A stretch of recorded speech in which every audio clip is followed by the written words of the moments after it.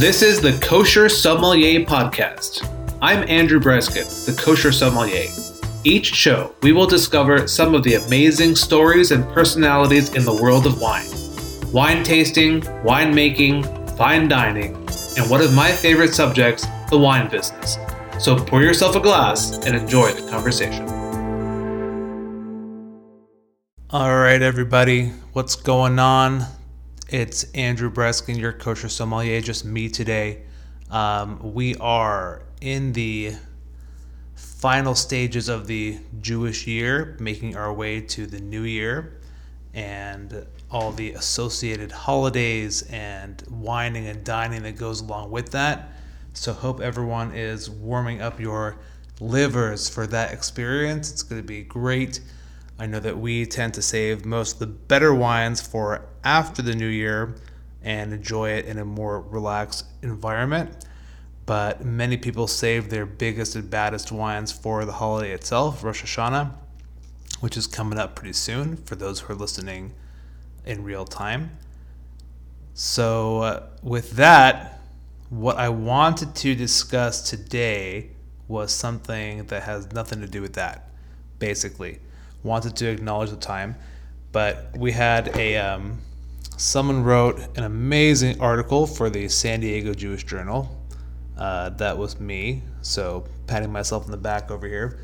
But in that article, it was about Rosh Hashanah wines, and after our road trip to Northern California to visit a bunch of wineries, one thing that I really kind of got excited about was some white wines that were being produced. Now, we had more than our fair share of reds, and it was awesome.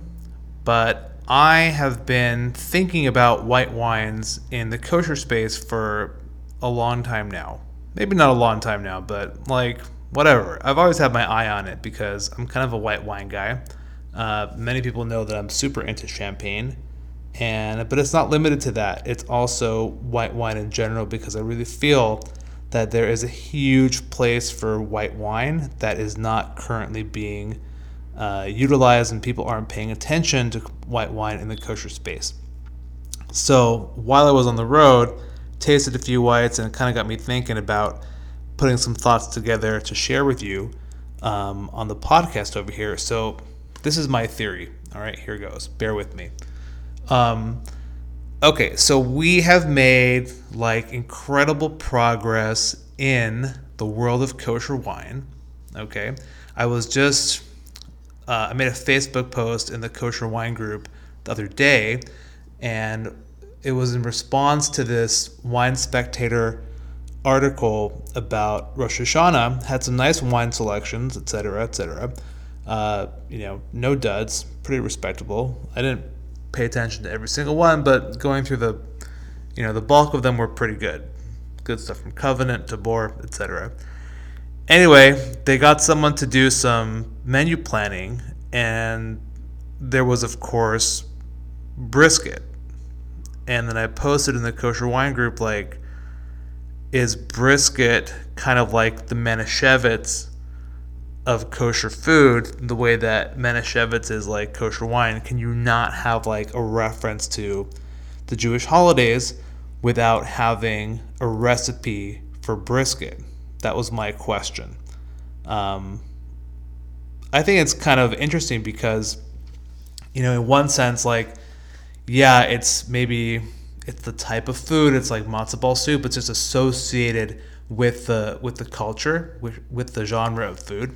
On the other hand, it's kind of like, well, yeah, but there's more to it than that. Just like with Manischewitz, like years ago, there would be not even years ago, but there would be no article about kosher wine that didn't have a reference to how far we came from Manischewitz. So my point of that little tangent was that basically at this point we're in like a post Manischewitz era where we don't have to constantly reference the fact that our forefathers, our parents were drinking Manischewitz, and now look at us, we're drinking proper table wine, dry, and we know what's up when it comes to wine. So now that we've reached that point, right? And we've been drinking red wine and everyone's happy. We've reached a point where there's basically wine from all over the world. I guess the majority of the important winemaking regions of the world are represented as kosher. I'm actually looking at right now on my desk 2 bottles of Burgundy, Village Burgundy from France, 100% Pinot Noir, and it's a testimony to the fact that we've really made it. You know, if you can get really well made Burgundy, which is some of the most desirable wine in the world, then it really says something about the winemaking industry. So now that we've made it to this level, the question is, what's next? Okay, my opinion is like this. You know where this is going. I'm talking about white wine, but my opinion is like this. Everybody likes to eat steak, right? And with steak and with roasts and with barbecue, etc., that people like to eat, it usually more often than not will call for a big red wine, right? A Shabbat dinner, a holiday, there's going to be some sort of a prominent roast that is going to be associated with some sort of a red wine, right? Right. So we are definitely into red wines. But what happens when the food taste changes and maybe people start to get a little more sophisticated? And by sophisticated, I don't mean putting pastrami on everything. Pastrami wrapped X is not, a thing, or it shouldn't be, in my opinion. That doesn't make a dish. But maybe instead of having big roasts and big birds like duck and whatnot, people are going to progress into, let's say, fish. Okay? Now, you can certainly have red wine with fish, and we do all the time, especially the more fattier selections. However, if you're having fish, if you're having sashimi, maybe not sushi or jushi, but sashimi, or other sort of more, lighter, elegant fare, salads, etc. Here in California, it's always salad season. I'm sure on the East Coast it's starting to wind down, although this year it's a little bit warmer. You're going to need something that's different than a big, bad, oaky, juicy Cabernet or something similar from Bordeaux. And that's going to be, guess what? White wine. So I really feel that as people's palates on the culinary side are going to progress, moving from heavier food to lighter food, because it's just not sustainable. I don't think, I tell people all the time, and it's just my thing. And I'm not a walking model of health, so it's definitely not coming from a place of judgment. But practically speaking, I don't think that people can really keep pounding all the meat as much as they have. I think it's going to catch up with some people, and people are going to look for alternatives that are a little bit, lighter and make people feel better when they eat it. Wine definitely makes you feel good when you drink it all the time. Food, I think, has a bigger effect on how a person feels. Of course, if you drink like 4 bottles of wine, that doesn't quite apply. But I definitely think that with food, what you eat definitely plays into how you feel. So as we progress, in my grand theory over here, okay, you'll indulge me. As we progress into different kinds of food that what we're used to having, there's going to necessitate some lighter wines with different profiles to match that kind of cuisine. So a white wine, perhaps, that has a little bit more acidity to liven up some vegetable dish, or to cut the fishiness from a fish-based dish, or what have you. These wines are going to become more essential to have in your cellar, in your cooler, in your stash at home, to just open up and really enjoy with the right kind of cuisine. Now, definitely Burgundy is a wine that goes with your salmons and your even tuna, and some roasted, Branzino is really popular right now. I can definitely see some Pinot going with those. But because there's not too much of it and it's pretty dear in the price department, some white wines that are more functional and user-friendly everyday wines might be more appropriate and might be more well received because, it's just a proper wine to go with the kind of food that you're having. The last couple years, and this is what kind of got me, this is what kind of got me thinking about the subject. The last couple years, we've had some real milestones in the world of white wine production. The most notable of which has been the German wines that have come out, the Rieslings. Riesling is a classic, German Riesling is a classic winemaking region and wine genre that has never been available in kosher. There's been a lot of historical, cultural reasons, you want to call it, why that's not really been something people have been interested in. But it came to a point where it became possible, and it happened. So there was the Nick Weiss series of German Riesling. There were varying levels of sweetness. I happen to prefer the off-dry style, the traditional, I should say, style of German Riesling with a hint of sweetness. And these wines some of them were really excellent. There were some other producers that kind of got mixed into it as well. But this was really kind of emblematic of the idea that people in the kosher space were going to be interested in sophisticated and meaningful white wines. Now, it could be, with regards to the German, that it was just such an amazing novelty and an amazing benchmark moment in the world of kosher wine that people were going to be all over it regardless. And I get it, and I will concede that. However, the fact that subsequent vintages were being produced and were being purchased in great haste, I think, was quite significant. So, the white wine, specifically German Riesling, was definitely a smash hit, and I think it definitely speaks to the fact that people are looking for these kinds of wines. Another notable wine that really spoke to me over the last year was the series from New York State. Okay, there was a winery in New York.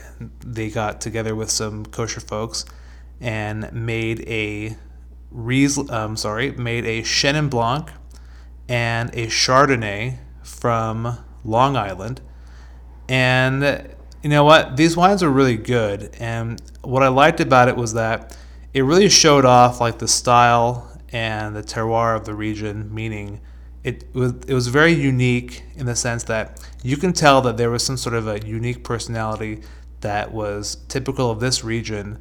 The wines were extremely fresh, had a fantastic acidity, and also just like the right amount of sweetness.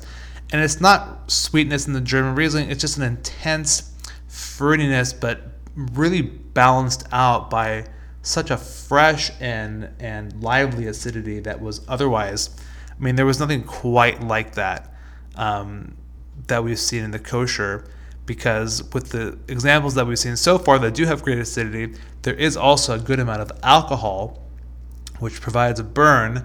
But if it's just acidity and lower alcohol, then you get the zing and the tingle without the burn of the alcohol. So this one had the sugar matched with the acid, lower alcohol, which allowed you to enjoy a little bit more of it, and it was just all in all a terrific production. So I actually had the Chardonnay the other night, which is why I thought about this, and I have a few more bottles of the Chenin, which I'm kind of hoarding, but might crack one this week just to check on it. I think they're unoaked, or they are unoaked. It's entirely stainless steel production. Fantastic, very zippy and refreshing wines, and the finish on the Chenin in particular is one that goes on and on for quite some time. Some of the other really nice white wines that are coming from California, for sure, Four Gates Chardonnay. This wasn't always a wine that I liked because I was looking for, in my mind, kind of a more steely Chablis-like Chardonnay. The Four Gates is very California, meaning it's got lots of oak influence, a little bit of butterscotch, which is from the oak, very ripe, lush tropical fruit. Tropical is definitely a California characteristic for Chardonnay. In some of the more Grand Cru, Premier Cru level white Burgundies from France, you'll get some of that tropical essence.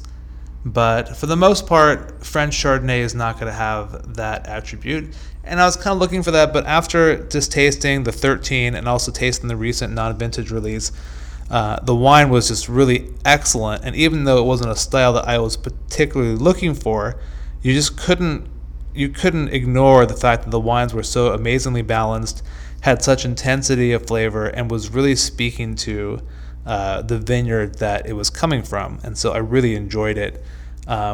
It was also kind of reminded me of another Chardonnay that I had recently, which is the La Fenêtre Chardonnay made by Josh Clapper at now called Timber Winery in Santa Maria. That wine is from the Bien Nacido vineyard, which is quite famous. I don't know that we've had kosher wine from that property, but it's a famous vineyard that really a lot of the trailblazers in Central Coast Santa Barbara wines sourced fruit from that vineyard, namely Coupé, ABC, which is Aubin Clément. Really nice wines that have been sourcing from that vineyard for, I guess, at this point, decades. And this is 100% single vineyard Chardonnay. I believe it's barrel fermented and really, really intense, very round. It's got this, I think the most notable part of the La Fenêtre Chardonnay that I thought was good was this like oiliness. It was just very thick and viscous, and just the finish combined with the lower alcohol and the fruitiness of the wine really just made a unforgettable imprint on my palate that I'm still kind of tasting it. It was really unique. So basically at this point, my prediction is going to be that we are going to see a lot more exciting kosher white wines that are being produced, and there's only upside, because I really feel that you don't have to spend let's say upwards of $60, $70 on a really exciting quality white wine, the same way that you might have to spend that much on a cellarable red wine from a notable producer. You don't have to spend as much, and really the flavor profile on these kinds of wines is extremely unique, and they're very enjoyable by themselves as much as they are with food. I know that we spoke with on one of the other episodes Yaakov Oria, and he's doing a lot of cool stuff with Semillon, with Chenin Blanc, with the what's called Light from Darkness. It's a white wine made from red grapes. And so there's all kinds of exciting, really interesting, and I don't like to use that word if it's not actually interesting, but really interesting wines that are going to be available at some point, but they're just unique. And the thing about these wines is that they're so fresh and they're so tasty that it makes you want to drink them, and it makes you want to understand more about them, because when they're unoaked and when they're fresh, then you can taste them a lot closer to their actual production date than you could with a red wine, and then you get to track them in your cellar for a little bit of maybe a longer window.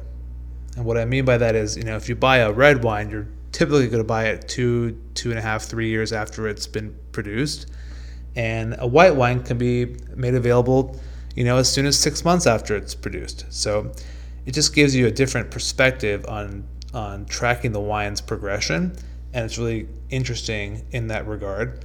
I do think we're going to see more white wines made from classical regions like Chablis, Champagne.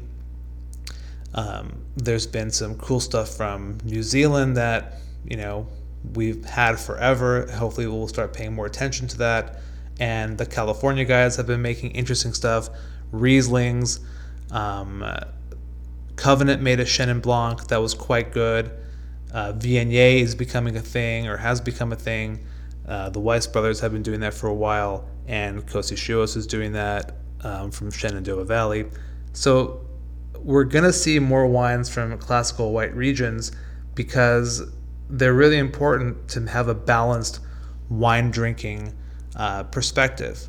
And I'm really excited about that because I think that it's just important to, like it was important to break out of the mold of Manischewitz, and like it was important to break out of the mold of brisket, it's going to be important to break out of the mold of big goopy wines, and also just red wines as an individual category as well. I remember, just to wrap it up with this, but in my early tasting days, I would go to the shop in San Diego, and there was one person who worked there who was an older guy, kind of unpleasant, but the kind of unpleasant that you would understand is from someone who's maybe bored and lonely and not just like actually unpleasant.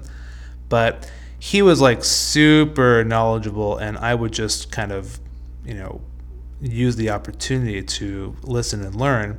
But one thing that he said that I remember always, one thing that actually was really important that he said was when aging wine, that oak never actually goes away, it never dies down. It might become more integrated, but it never becomes minimized. That was one thing that I always remember, not on this subject, but in general. And the other comment that he made, he was not a pro white wine person, but he said white wine is red wine that's lacking pigmentation, meaning it's defective. It's not really wine. And that was funny because for someone who had knowledge that was so deep and so really kind of relevant to so many areas, it was interesting to have such a strong opinion against white wine. And he said the only time he would drink white wine, he would buy perhaps a white Chateauneuf du Pape to pair with a fish if he was cooking for a girlfriend, which I wasn't sure actually existed. But it was interesting that even people who were so deep in the wine world really still had some biases against this kind of a product. But I think today, we're getting a lot more informed. We're getting the best wines from the best regions these days. And this was not a kosher store or a kosher person, but we're getting the best wines from the best region these days. And when you get the best examples of something, you can really see the maximum potential and how good it can really be. So, I was super excited about German Riesling. That was a category that I missed when the kosher thing happened. I was really excited about the New York wine. Not something that I ever thought I'd be into, but, you have to acknowledge when something's good, and it was really good.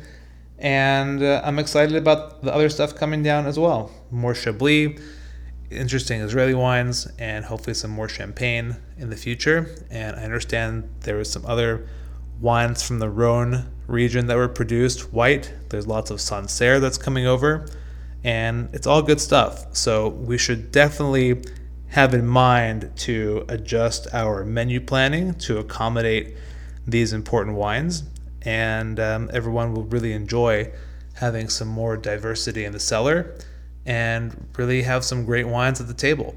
So with that, I wanted to take this opportunity to thank you again for listening and for becoming part of the Kosher Sommelier community. And you can always reach me at andrew@koshersomm.com, kosher, SOMM.com. And we are on Facebook, Kosher Somm, on Instagram. And please like and share this podcast with anyone that you know who appreciates wine, kosher, and everything in between. Thanks a lot, guys. Thanks for listening to the Kosher Sommelier Podcast. Follow us on Facebook and Instagram, where you can be part of the Kosher Sommelier community. That's kosher, SOMM. Until next time, cheers.